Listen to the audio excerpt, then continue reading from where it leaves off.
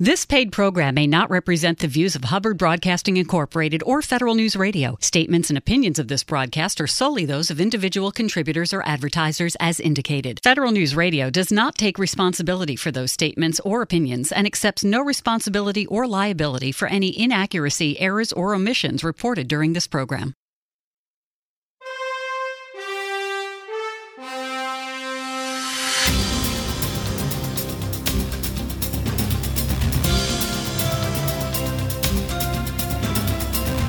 Welcome to the Business of Government Hour, a conversation about management with a government executive who is changing the way government does business. The Business of Government Hour is produced by the IBM Center for the Business of Government, which was created in 1998 to encourage discussion and research into new approaches to improving government effectiveness. You can find out more about the center by visiting us on the web at businessofgovernment.org. And now, the Business of Government Hour. Welcome to the Business of Government Hour. I'm Michael Keegan, your host and Leadership Fellow at the IBM Center for the Business of Government. What role has the U.S. Department of Labor played in the COVID-19 pandemic response? How is labor working to modernize the unemployment insurance program with the states? And what is labor doing to create customer-focused workforce solutions for American workers? I'll explore these questions and so much more with our very special guest, Patrick Pizzella, Deputy Secretary at the U.S. Department of Labor. Pat, welcome to the show. Thank you. So, Pat, before we delve into specific initiatives, would you briefly discuss the mission and continued evolution of the U.S. Department of Labor? How is it organized and what's the size of its budget? Surely. The Department of Labor's mission is very simple. It's to foster, promote, and develop the welfare of the wage earners, job seekers, and retirees of the United States. Improve working conditions, advance opportunities for profitable employment, and assure work-related benefits and rights. Just last year, the department celebrated its 107th birthday. And at the same time last year, the country celebrated the 125th anniversary of Labor Day. So both us and the Labor Day holiday have been around a while. And the department is comprised of about 27 agencies and boards and has about 14,000 employees across the country. Its discretionary budget is about $12 billion. And the agencies are led either by a director or assistant secretary who's a nominee of the president and confirmed by the Senate. And they all report to the Secretary of Labor and myself. I'd like to get a focus on your specific responsibilities. What are your duties as Deputy Secretary of Labor?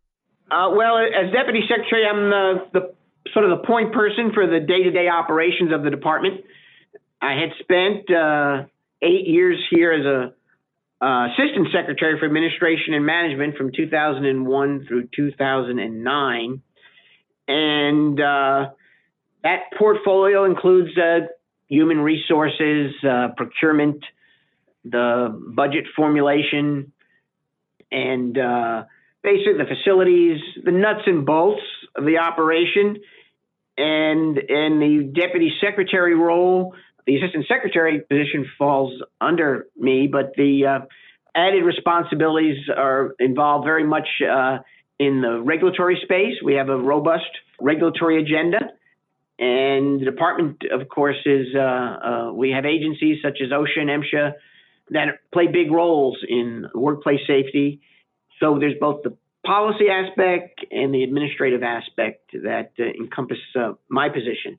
Pat, with that context, I'd be remiss in not getting right into the COVID-19 pandemic response and the role your department, the U.S. Department of Labor, continues to play in the national response to this pandemic. Could you tell us more about the overall effort here and what has been the most challenging issues you have had to deal with within the pandemic response? Well, as a government agency, you're constantly planning and preparing for continuing operations during emergency scenarios. I was here at the department during the 9/11 incident. That was a very dramatic moment, obviously, in the history of the country. And it was also here during the Katrina response. But each emergency situation is different and presents its own challenges. In the issue of COVID-19, in a matter of days, our department of 14,000 or so employees had a shift from on-site work assignments to teleworking and largely staying at home with their family members, but at the same time fulfilling their responsibilities to the public in delivering the products and services of the Department of Labor. Our employees really responded in a fantastic way to all that, adjusting to the remote world. And the administration has been meeting this challenge head on across the government because everything sort of starts at the top. The president's national emergency declaration, the vice president chairing the coronavirus task force, of which Secretary Scalia is a member of, a very active member, and Congress and the White House passing legislation of which we've had a role in implementing and administering. So we, as a department, rolled up our sleeves and got right to work. There were some agencies that had a more particular role and responsibility based on the legislation that was passed, the Families First Coronavirus Response Act in particular. We had responsibilities in the wage and hour, the workplace role of how people were going to be paid and how federal paid leave was going to be administered. And we had to do it quickly. Rules often take years sometimes to complete, but our wage and hour division, just headed up by Cheryl Stanton, met the deadlines as prescribed in the statute. OSHA, which of course is responsible for keeping workplaces safe, and that includes essential services like healthcare and the food supply.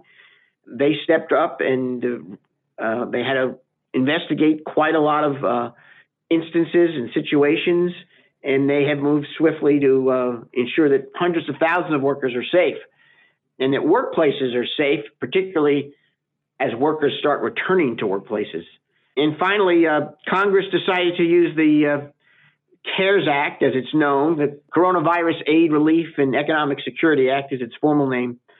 They used that act to fund and assist the unemployment insurance system. I'm sure your listeners are probably aware of that. The states all have their own UI systems. Some of them are very antiquated, and they're designed for what is basically a standard amount of unemployment claims that are regularly filed in the country. We, of course, were the economy was booming back in January and February of the beginning of this year. And unemployment was at an all-time low of 50-year low of 3.5%. And every single measurement and every single demographic were all-time lows as far as their unemployment rates, regardless of where people lived or who they were. But when the pandemic kicked in, that was very different, and the UI systems had to adjust, and that was a challenge because over half the state systems are 28 years or older. So we needed to come in and assist where we could. Okay, so, organizing a department that has such a significant role in the pandemic response with respect to unemployment insurance or, taking care of workers and workers' health and safety, would you tell us more about the daily COVID-19 working group meetings convened by Secretary Scalia to coordinate efforts and response with speed and scale? And are there any lessons learned that you would like to share with us? Well, Secretary Scalia recognized early the impact that the pandemic was going to have on America's workplaces and America's workers. And so he, by nature, is an active leader, and he thought it was important that we bring together the agencies at the department to ensure that we had a seamless coordination. And that meant meeting twice daily, once in the morning and once in the evening, with the key agencies and the key members of the leadership team. That would include, as I mentioned, wage and hour, OSHA, Employment Training Administration, which handles the UI system, the solicitor's office, and others on his staff, so that we were in a rapid response mode to respond to both the requirements that we were anticipating were going to be placed on us by the legislation that was being considered, and the natural or inherent responsibilities that come with the UI system administration from ETA and workplace safety area in OSHA. So those meetings were daily, twice, and they were comprehensive, but they were succinct. They were sort of action-oriented in the standpoint of that there were tasks that were raised and assignments were made, and follow-up was coordinated to make sure we were delivering on what we were supposed to deliver on in a timely fashion. And things were moving quite quickly, particularly in March and April, as the pandemic took more control of the economy and our workplaces. So, Pat, would you tell us more about the efforts of Labor's Employment and Training Administration, ETA, in response to COVID-19? How has it provided technical assistance to states, workers, and businesses in responding to the pandemic and its implications? Yeah, well, the unemployment insurance program is a federal-state partnership, and it's administered under the Employment Training Administration. Here, we were fortunate that our Assistant Secretary for ETA, John Palish, had come from a state, in this case, Kentucky. So he had some experience, real experience at the state level for several years. And that was invaluable as we had to deal with 50 different states. And as I mentioned earlier, most states have IT system infrastructures that are not configured to support this unprecedented situation with the volume of claims that we were being received on, and particularly in April and May, and that over half the states had systems that are 28 years or older. So in March, ETA issued guidance that provided the states with a greater flexibility when it came to implementing their UI laws in recognition of this crisis. And then once the CARES Act was passed, ETA worked round the clock to aid the states as they worked to administer the record number of claimants that were seeking unemployment insurance.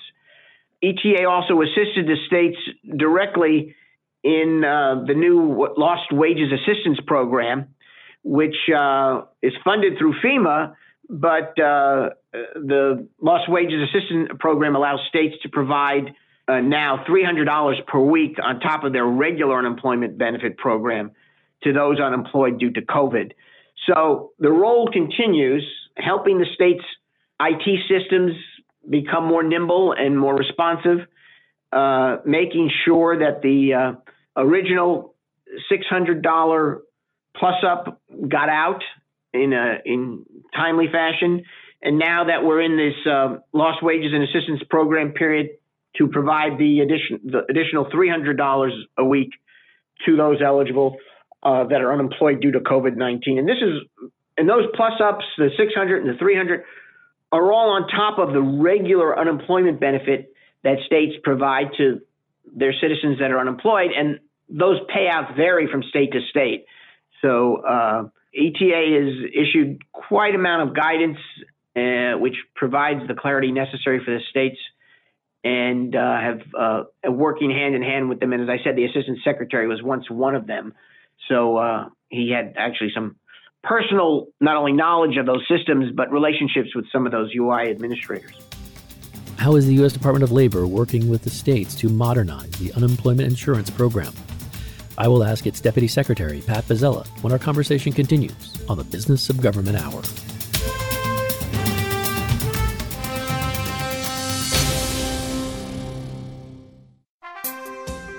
To support government financial performance and accountability, financial systems must meet certain standards, and relying on outdated financial systems inhibits progress. ERP vendors are encouraging clients to move to the cloud and consider new technologies such as robotic process automation, blockchain, and AI to enhance financial productivity. Download the IBM Center report, Financial Management for the Future, at businessofgovernment.org to learn why and how government can evolve to meet the demands of a digital world. The Ebola crisis in West Africa from 2014 to 2016 was an epidemic that put emphasis on global capacity to respond to international disasters. How can government better assess the needs of those affected and help them? The IBM Center report, Responding to Global Health Crisis by Professor Jennifer Widner, breaks down the U.S. response to the Ebola crisis and provides insights on lessons learned that may aid the government responses in the future. Download your free copy, Responding to Global Health Crisis, at businessofgovernment.org.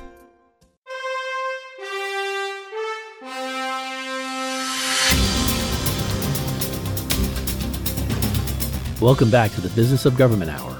I'm Michael Keegan, your host, and our guest today is Patrick Pizzella, Deputy Secretary at the U.S. Department of Labor.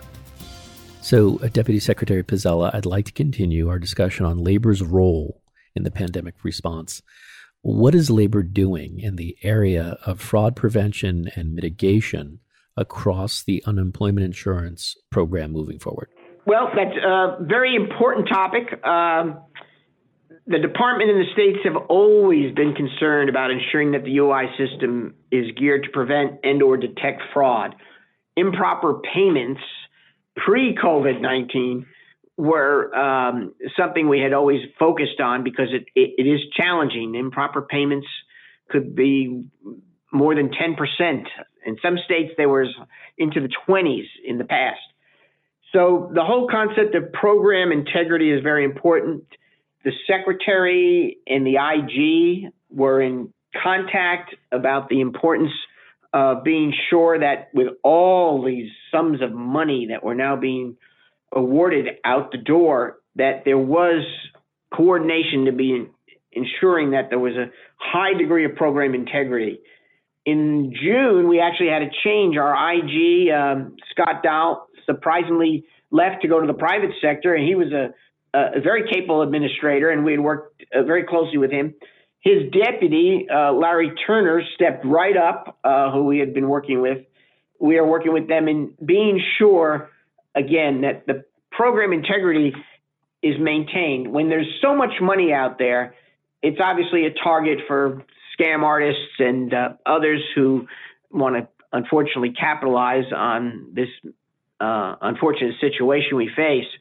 And in the CARES Act alone, $26 million of additional funds was given to the Office of the Inspector to carry out audits, investigations, and other oversight activities. And we have been working with the IG and working with the states, encouraging them very much so to cooperate with our Inspector General, because we want to be sure that the money's going to the people who are deserving it, and that people don't, rip off the American taxpayer, as well as ripping off workers who are honestly entitled to these funds. So we think we have a good relationship with our Inspector General's office because we share the same goal of making sure the program integrity is maintained. And as a follow-up, Pat, will labor begin taking a more prominent leadership position as it pertains to modernizing unemployment insurance programs, information technology? Well, we are obviously, first thing you want to do is stop the bleedings, to borrow a medical term, and making sure that funds are getting out as efficiently as they can. But at the same time, we took a holistic look at the systems out there. And the states themselves, of course, want to see upgrades. They want to improve their systems. But unfortunately, of course, unemployment insurance systems at the state level are not in front and center historically to get a lot of money to improve, because by nature, everyone is optimistic that there aren't going to be too many people having to rely on payments out of that system, and those that are can be adequately handled. So we are providing some funding. We are also looking at and have been talking with members of Congress as well as with the governors to develop not one system, but a modern type system that states can sign on to that would make life much easier for all concerned for the next time there needs to be some national impact on a state UI system. And it would allow calculations to be done quicker and more accurately. It would be more geared to preserving the program integrity of the system. And we are cautiously optimistic that there'll be some funding dedicated to this in any future coronavirus legislation. So, Deputy Secretary Pizzella, what about the issuing of regulations to implement the Families First Coronavirus Response Act, which provided paid sick leave and expanded family and medical leave? Sure. We're very fortunate there that much like ETA, where our Assistant Secretary John Palish came from a state agency dealing with UI and workforce development, in the wage and hour area, our administrator there is Cheryl Stanton. She came from the state of South Carolina and was administering their programs down there in the wage and hour space. So we again had that advantage of someone with some real firsthand experience at the state level who is now administering the program nationally. The department received about $15 million in the FFCRA Act, and Wage and Hour specifically received $2.5 million to support enforcement of that. And so Wage and Hour's work with employers in particular continues to provide relief to workers. They've had more than 1,900 cases already resolved, and there are hundreds more underway. The challenge, of course, is to make sure we educate employers that they are in sync with the Act and are administering it fairly so that their employees are receiving the benefits that they're entitled to under the Act. So far, they've had to issue some quick regulations. They've had to adjust also to some nuances from state to state. And they have really stepped up and done the job. They get a tremendous amount of visits to their website because they put up a lot of FAQs, frequently asked questions, that they have found are very responsive to what the employer community is looking for in the way of answers. It's much easier if an employer can find the answer on a website rather than have to talk to somebody, because the answers are legally been vetted back here by our Wage and Hour division. And so this helps us resolve situations as quickly as possible. And if there's a remedy that's needed regarding back wages or leave or both, they have protocols in place to resolve any violations like that. And they're working quite well at that, and the response has been very good. And it's not taking as long as we thought it would, which is when we intervene under FCRA, it's usually taking just days to resolve some of these issues with minimal disruptions to businesses. Because keep in mind, most of these businesses are struggling, and they want to have a quick response so they can provide needed relief to their workers and can try to, of course, maintain operating their business. So, Pat, would you tell us more about the work the Wage and Hour Division, WHD, has been doing to inform the American workers and employers about new rights and benefits while also, enforcing the laws to ensure workers receive the protections they need? Well, they've so far, I think I mentioned earlier, they've concluded more than 1,900 cases under FCRA, finding nearly $2 million in back wages due to workers. There are hundreds more cases that remain open. And they've conducted, which is important, 1,800 outreach events related to FCRA, constantly educating the public, which is really employers and workers in this instance, as to their rights and how to navigate through these rules and regulations.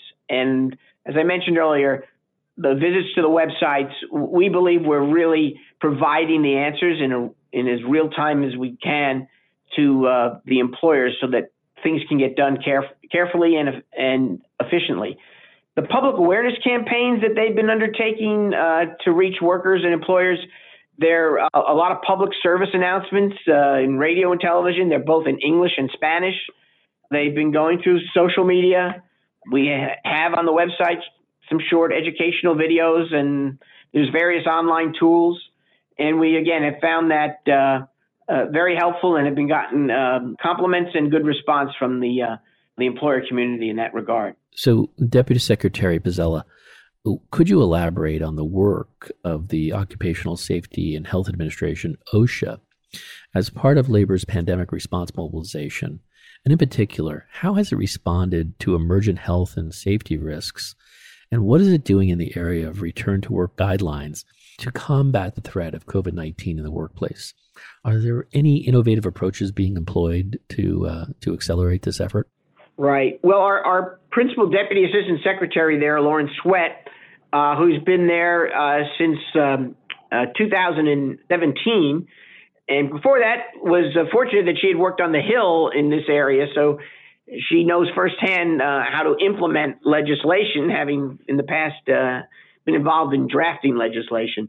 And they have been working literally since January in response to COVID-19, because they heard first before many about a pandemic-related situation we're in. They get an early notification and read about things at the earlier stage before it generally reaches the general public.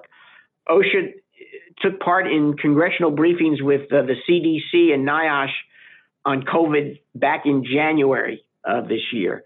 They work often with CDC and NIOSH because they operate in that same space as to workplace safety and health of America's workforce.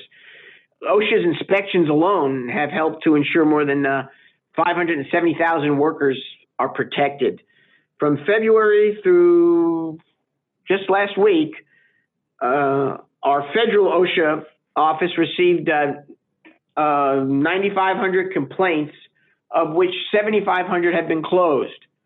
OSHA's issued temporary enforcement response plans to help protect workers in the high-risk industries. They've issued industry-specific guides for workers in industries such as retail, construction, delivery services, manufacturing. They've issued 5 guidances aimed at expanding the availability of respirators for healthcare workers. And they've published comprehensive guides for employers to prepare their workplaces for the outbreaks as well as returning to work. It's a two-pronged issue here. They want to help get workers back and see that the workplaces are ready for them, but they also have to be prepared for the possibility of an outbreak. And we constantly, of course, have been reminding workers and employers about the strong whistleblower laws and regulations with which OSHA helps to administer. So they've been very busy in the COVID-19 space. Deputy Secretary Pizzella, labor has been instrumental in the implementation of many elements of the CARES Act and other related pandemic response legislation. However, aside from that, what other key strategic goals is the department focused on right now? Yeah, so, OSHA's, of course, carrying out normal operations in addition to COVID-19. The OSHA inspectors are continuing to investigate and inspect workplaces, though, a lot of workplaces have been shut down, but those that are open are still being investigated and inspected as appropriate. And whether there's a potential COVID-related hazard or not. So life goes on. OSHA is one of our larger agencies here at the department. They have a staff of about 1,800 or closer to 1,900 now, people all across the country, and they're in the front lines of workplace safety. One of our strategic objectives in the OSHA space has been the tragedy of deaths in trenching on construction sites.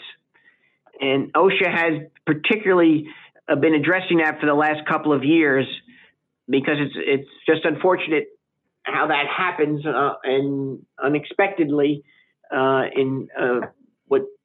when some workers are not aware, or there's not enough attention being given to making them aware that working in a particular situation where trenching is involved can be very dangerous.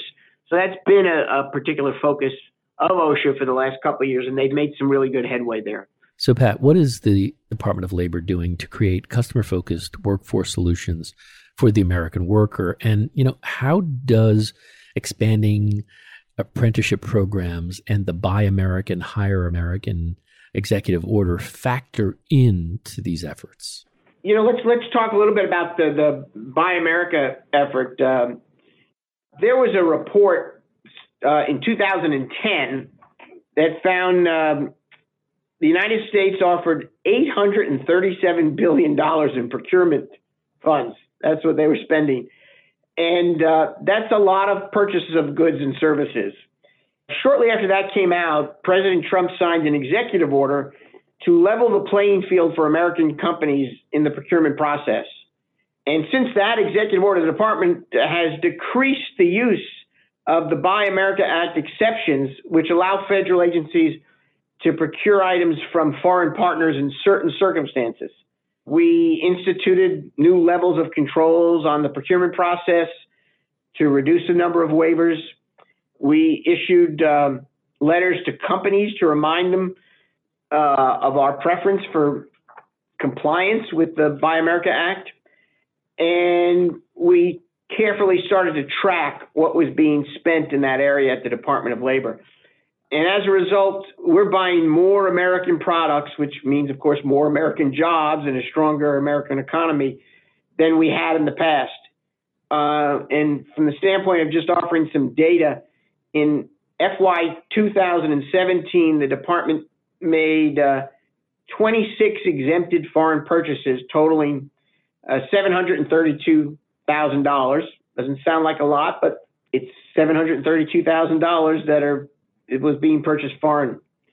The next year, the department made fewer foreign purchases and spent less money, $396,000.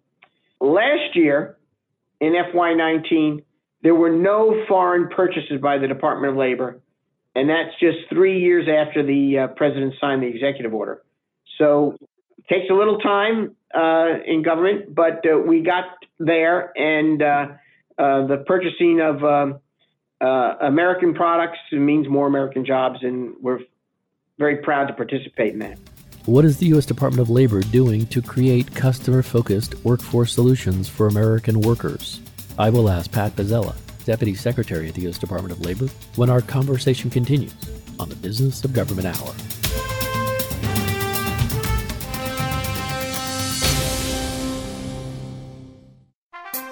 How does an agency decide upon and implement a performance management framework that will be successful for their specific administration? The IBM Center report, A Practitioner's Framework for Measuring Results, follows the implementation and results of the CSTAT management framework in Colorado's Department of Homeland Security, in hopes that it can guide others who may want to institute a similar approach. Download A Practitioner's Framework for Measuring Results by Melissa Wavelet on businessofgovernment.org today. Agile methodology has allowed for agencies to keep up with the growing demands for fast response to problem solving. The Opportunity Project, TOP, serves as a catalyst in adapting agile techniques to solve complex agency mission problems. TOP works with federal agencies to identify challenges and facilitate iterative approaches in response. In the IBM Center report, Agile Problem Solving in Government, Joel Gurin and Katerina Ribello discuss the factors of success involved in TOP. Download your free copy today at businessofgovernment.org.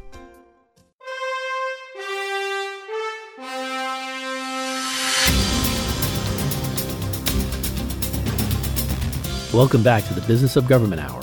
I am Michael Keegan, your host, and our guest today is Patrick Pizzella, Deputy Secretary at the U.S. Department of Labor. Deputy Secretary Pizzella, what is the Department of Labor doing to work with and provide veterans, service members, and their spouses with resources and tools to gain and maintain employment? Yes, thanks for asking that question. We work closely with our federal and state partners to help workers, including veterans, make the transition back to the workforce. And what we're anticipating a once again thriving economy. Prior to COVID-19 crisis, the contribution of veterans to the American economy was at historic levels. Unemployment among veterans fell to 3.1% in 2019.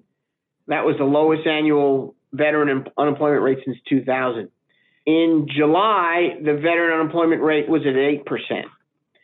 So we want to get the transition right for service members who are completing their military duties and transitioning to civilian life, because it's a major priority here for the department, and it's an important initiative of the administration.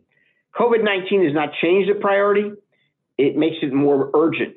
Last year, we are a member of the Transition Assistance Program. It's an interagency effort. And our agency, the Veterans Employment and Training Service, provided in-person employment workshops to 172,000 service members at over 200 military installations worldwide. After DOD suspended the in-person Transition Assistance Program workshops due to COVID-19, the VETS staff immediately started offering virtual delivery alternatives to the armed services. So we are trying not to skip a beat in making sure that we provide that necessary and vital transition assistance to our veterans. And we've made other efforts to further improve the experience of service members as they are transitioning. We have developed some specialized curricula for service members and military spouses. We've also engaged very much so in helping and encouraging states to adjust and suspend and amend their state licensing requirements for certain occupations, so that military spouses, if they're returning from an assignment overseas and they land in a particular state, that because they hadn't been in that state or a resident for several years, that's going to not make them eligible to immediately enter into a position and a profession that they're qualified for, but maybe a residency requirement is holding them back. We found a lot of cooperation with the states. Arizona has been very particularly aggressive in this space. We've seen other efforts, Texas, Colorado, and elsewhere, where the ability to make the adjustment back to the states for members of the military also considers their spouses. And we're very happy with the progress there, but we know we can make more progress. So, Pat, would you tell us more about labor's efforts to develop evidence-based policies, practices, and tools that can help it more effectively meet its varied missions? For instance, how is the department working to develop and complete accurate performance information that allows it to make evidence-based and data-driven decisions about such activities as job training programs? Right. Well, we were one of the first departments, I think we were the first, to set up a data board and name a chief data officer a little over a year ago. There was legislation that required this.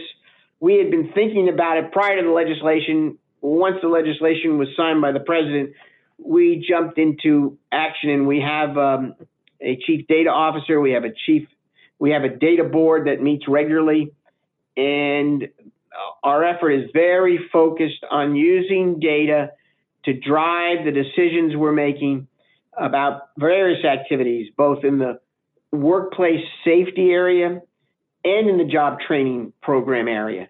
Data is so important. It's very helpful to know where there are actually job opportunities for specific professions. We're seeing this in the apprenticeship space.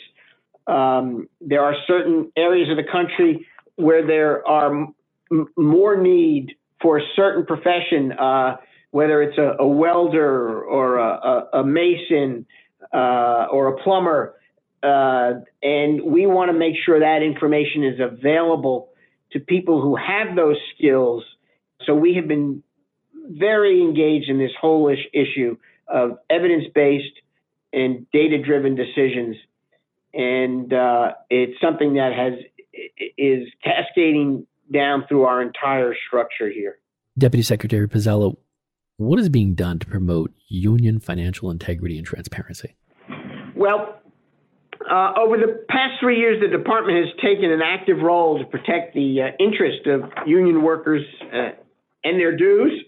We recently announced a final rule that's been put in place that requires many unions that had trusts of $250,000 or more to file a report on that.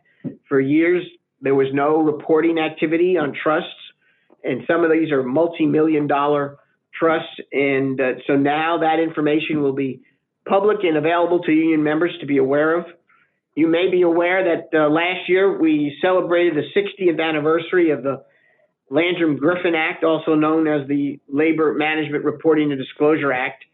And that law was it was a very bipartisan act of Congress. It was passed in 1959 overwhelmingly. The Congress was controlled by Democrats then, and the president was Eisenhower. It was passed overwhelmingly, and the Republican president signed it. And the two of the main proponents of that bill, one was the senior senator from the state of Massachusetts, then known as Senator John F. Kennedy, and the chief counsel on the committee that drafted the bill was a future attorney general, his younger brother named Robert F. Kennedy. So there's a lot of history in that piece of legislation, and we have been utilizing that to ensure union integrity. Right now, we are about to issue a notice for proposed rulemaking to enhance the standard reporting of what's known as LM2, the Labor Management Report, that will bring more transparency on an annual basis so members will be able to see how their dues monies are being used. So, Deputy Secretary Pizzella, would you tell us more about your efforts to improve the Department of Labor's human resource delivery and operations? And perhaps you could elaborate on the department's efforts to implement an effective shared services solution for HR. And what are the benefits of pursuing this? Sure. Well, the department's making very, very good progress in implementing the president's management agenda. And the shared service initiative is a key part of that agenda. And just recently, all human resources staff and services have been successfully transitioned to the new Office of Human Resources at our department. And we are about to transition our procurement staff to the new Office of Senior Procurement Executive. We actually just completed that. So the centralization of this is going to make us more efficient. It's going to allow the program offices to spend more time administering their programs and less time dealing with the administrative aspects of that. And we are seeing more consistency and efficiency in the service delivery area. So we're continue to look forward to more use of shared services, and we should be completing our IT effort very shortly. We consider that a big achievement under the president's management agenda. So, Deputy Secretary Pizzella, what are the, say, 3 or 5 takeaways you would want our listeners to know about the U.S. Department of Labor? Well, that's interesting. One,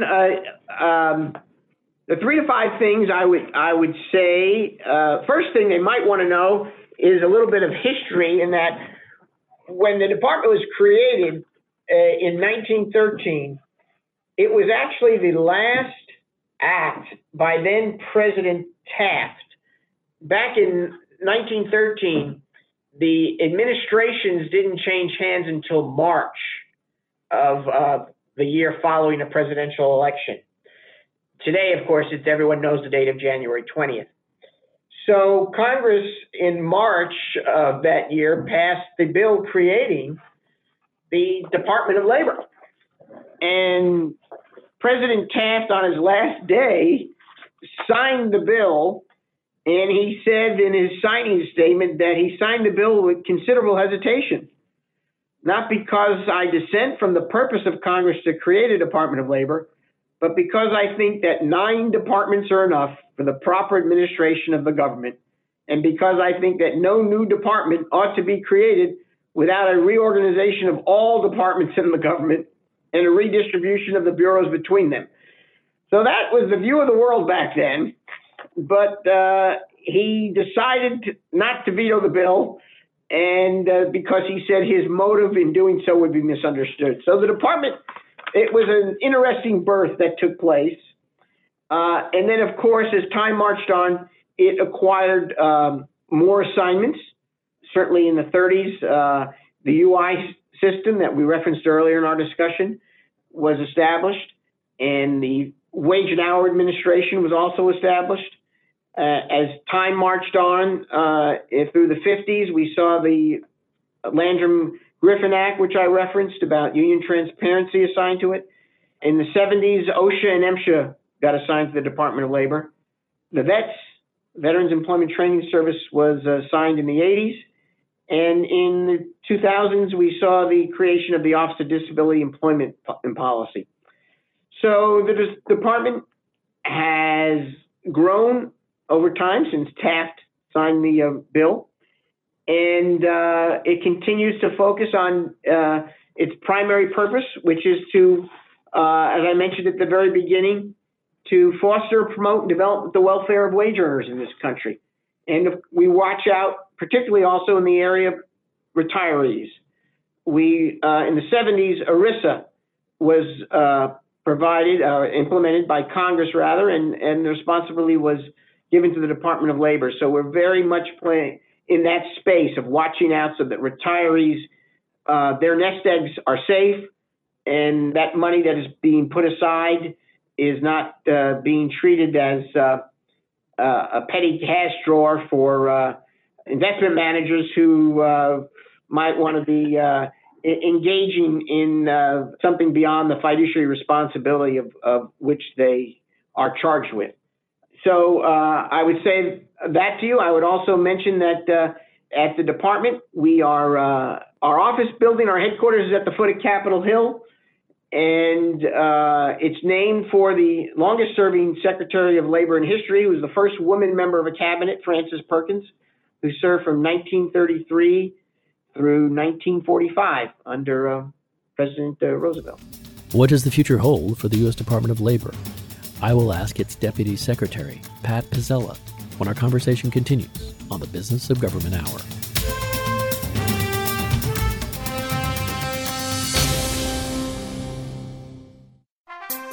How can government best use big data to transform decision-making, public services delivery, and communication? The IBM Center report, Integrating Big Data and Thick Data to Transform Public Services Delivery by Yan Ang, presents 5 recommendations for public managers introducing the concept of mixed analytics, urging thick data, meaning qualitative information about users, to be presented alongside big data to improve government decision-making. Visit businessofgovernment.org to read more.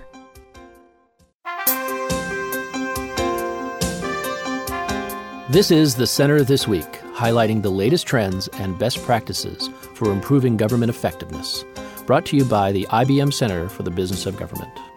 I'm Michael Keegan, Managing Editor of the Business of Government magazine. The Center This Week is our opportunity to inform and, most importantly, to invite you, our listeners, to use the IBM Center for the Business of Government as your resource, a how-to resource for improving government effectiveness at the state, local, and federal level. What are key leadership qualities for a digital age? How can we become a mindful leader? And what tools and practices can be employed to better lead ourselves, our teams, and our organizations? I'll explore these questions and so much more with Jacqueline Carter, co-author with Rasmus Hugard of The Mind of the Leader, How to Lead Yourself, Your People, and Your Organization for Extraordinary Results.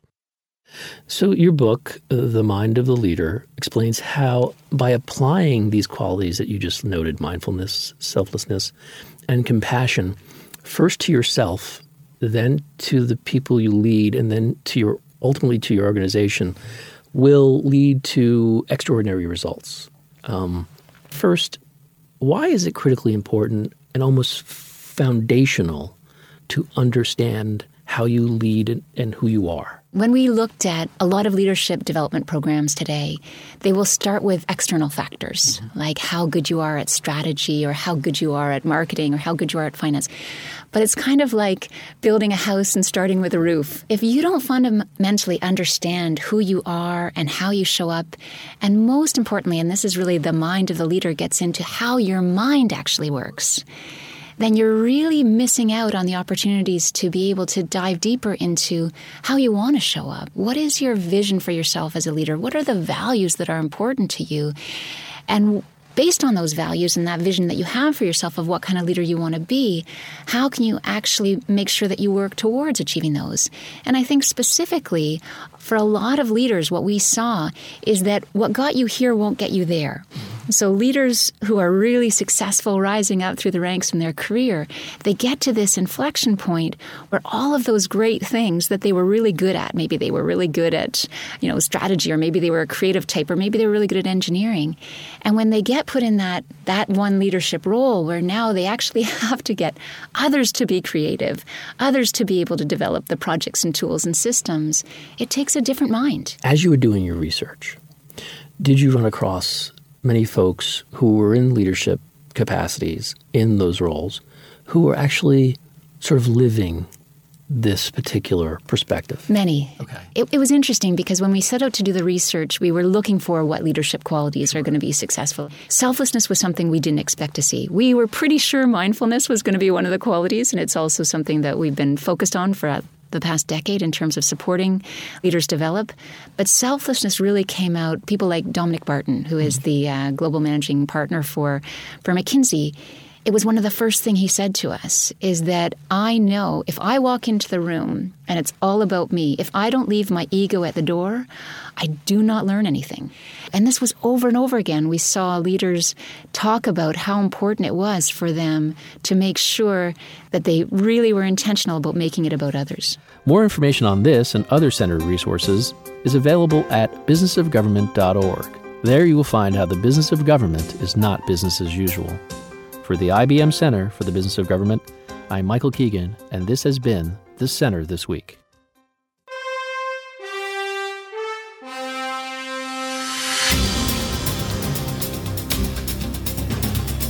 Welcome back to the Business of Government Hour. I'm Michael Keegan, your host, and our guest today is Patrick Pizzella, Deputy Secretary at the U.S. Department of Labor.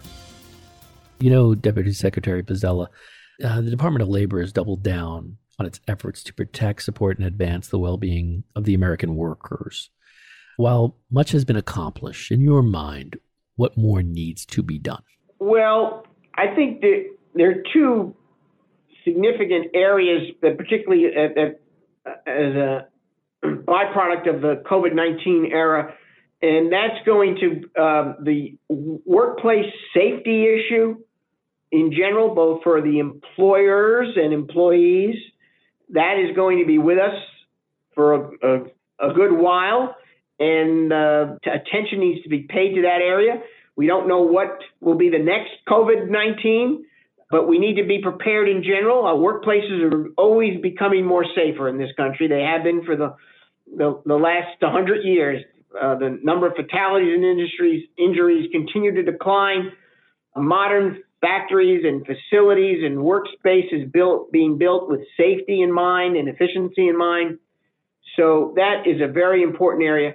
And then when it comes to the issue of job opportunities and job training, we need to be very nimble. We need to be able to connect workers with the right skills to the right jobs that are out there. And sometimes those jobs are not exactly where the workers are located. In this era of a mobile economy and a workforce that is able to look up on a website and to see where a job opportunity is, we need to be a facilitator there and to be sure that we can connect A and B and be sure that the job training programs are truly offering job training that is useful in the 21st century as we compete in a global economy. Because we know we have a very, very talented workforce, but we also know that there's a lot of competition out there. And one of the things we have focused on is that not every job requires a college degree. Most people in this country do not have college degrees, and that there are very, very good jobs that are available, that a high school degree and good vocational educational training and apprenticeship training will enable a worker to provide for their family and make a good living and make a good contribution to the American economy as we continue to produce American products here at home. So, Pat, what characteristics make one an effective leader, and what leadership principles guide your efforts and how you lead? Well, I actually came to public service under President Reagan years ago, and I've been in and out of public service over the years since then. This is my second tour of duty at the Department of Labor. I've now clocked in 10 years at the Department of Labor in a presidential appointed position, 8 as assistant secretary, and now more than 2 as a deputy secretary. And if I had to talk about general principles, I think one of the keys to effective leadership is really clarity, because it cuts down on miscommunication, it cuts down on confusion. I think the workforce finds it much more useful for their workday, and as they go forward in attempting to administer a program or develop something new, if they feel there is clarity coming from the top as to what direction the department is headed in. And I think Secretary Scalia has been very clear at that from his first day here when he talked about the take care responsibility that the department employees have to administering the laws here. And I think that provides a lot of clarity to our 14,000 person workforce. So, Deputy Secretary Pizzella, one last question. It's an advice question. As you reflect on your career in public service, what advice would you give to those considering possibly a career in public service? Well, I think it's a noble profession for those who are seeking a career in it. One of the things that surprised me when I first came to the federal workforce is that, not unlike other professions where you find people who are an engineer or a lawyer or a school teacher, that they'll often say they are a 3rd or 4th generation doctor in their family. I found that it's amazing how many people will say to me that they are a 3rd or 4th generation federal employee, and their grandparents were at the Department of Interior, and their parents were at the Department of Treasury, and they started the Department of Labor. So I think I find that interesting. I think it's again an example that federal service is a calling for many, and that it is a noble profession that is important to the function of government. That's wonderful advice. So, Deputy Secretary Pat Pizzella, thank you for joining us today. It was a real pleasure. But more importantly, I'd like to thank you for your dedicated service to this country. Well, thank you. I enjoyed being your guest. This has been the Business of Government Hour, a conversation with Patrick Pizzella, Deputy Secretary at the U.S. Department of Labor. Be sure to join me next week for another informative, insightful, and in-depth conversation on improving government leadership and its effectiveness. Until then, subscribe, download, and listen to the entire interview at Podcast One, iTunes, or on your favorite podcast app. And as always at businessofgovernment.org. For the Business of Government Hour, I'm Michael Keegan. Thanks for joining us. This has been the Business of Government Hour. Be sure to visit us on the web at businessofgovernment.org.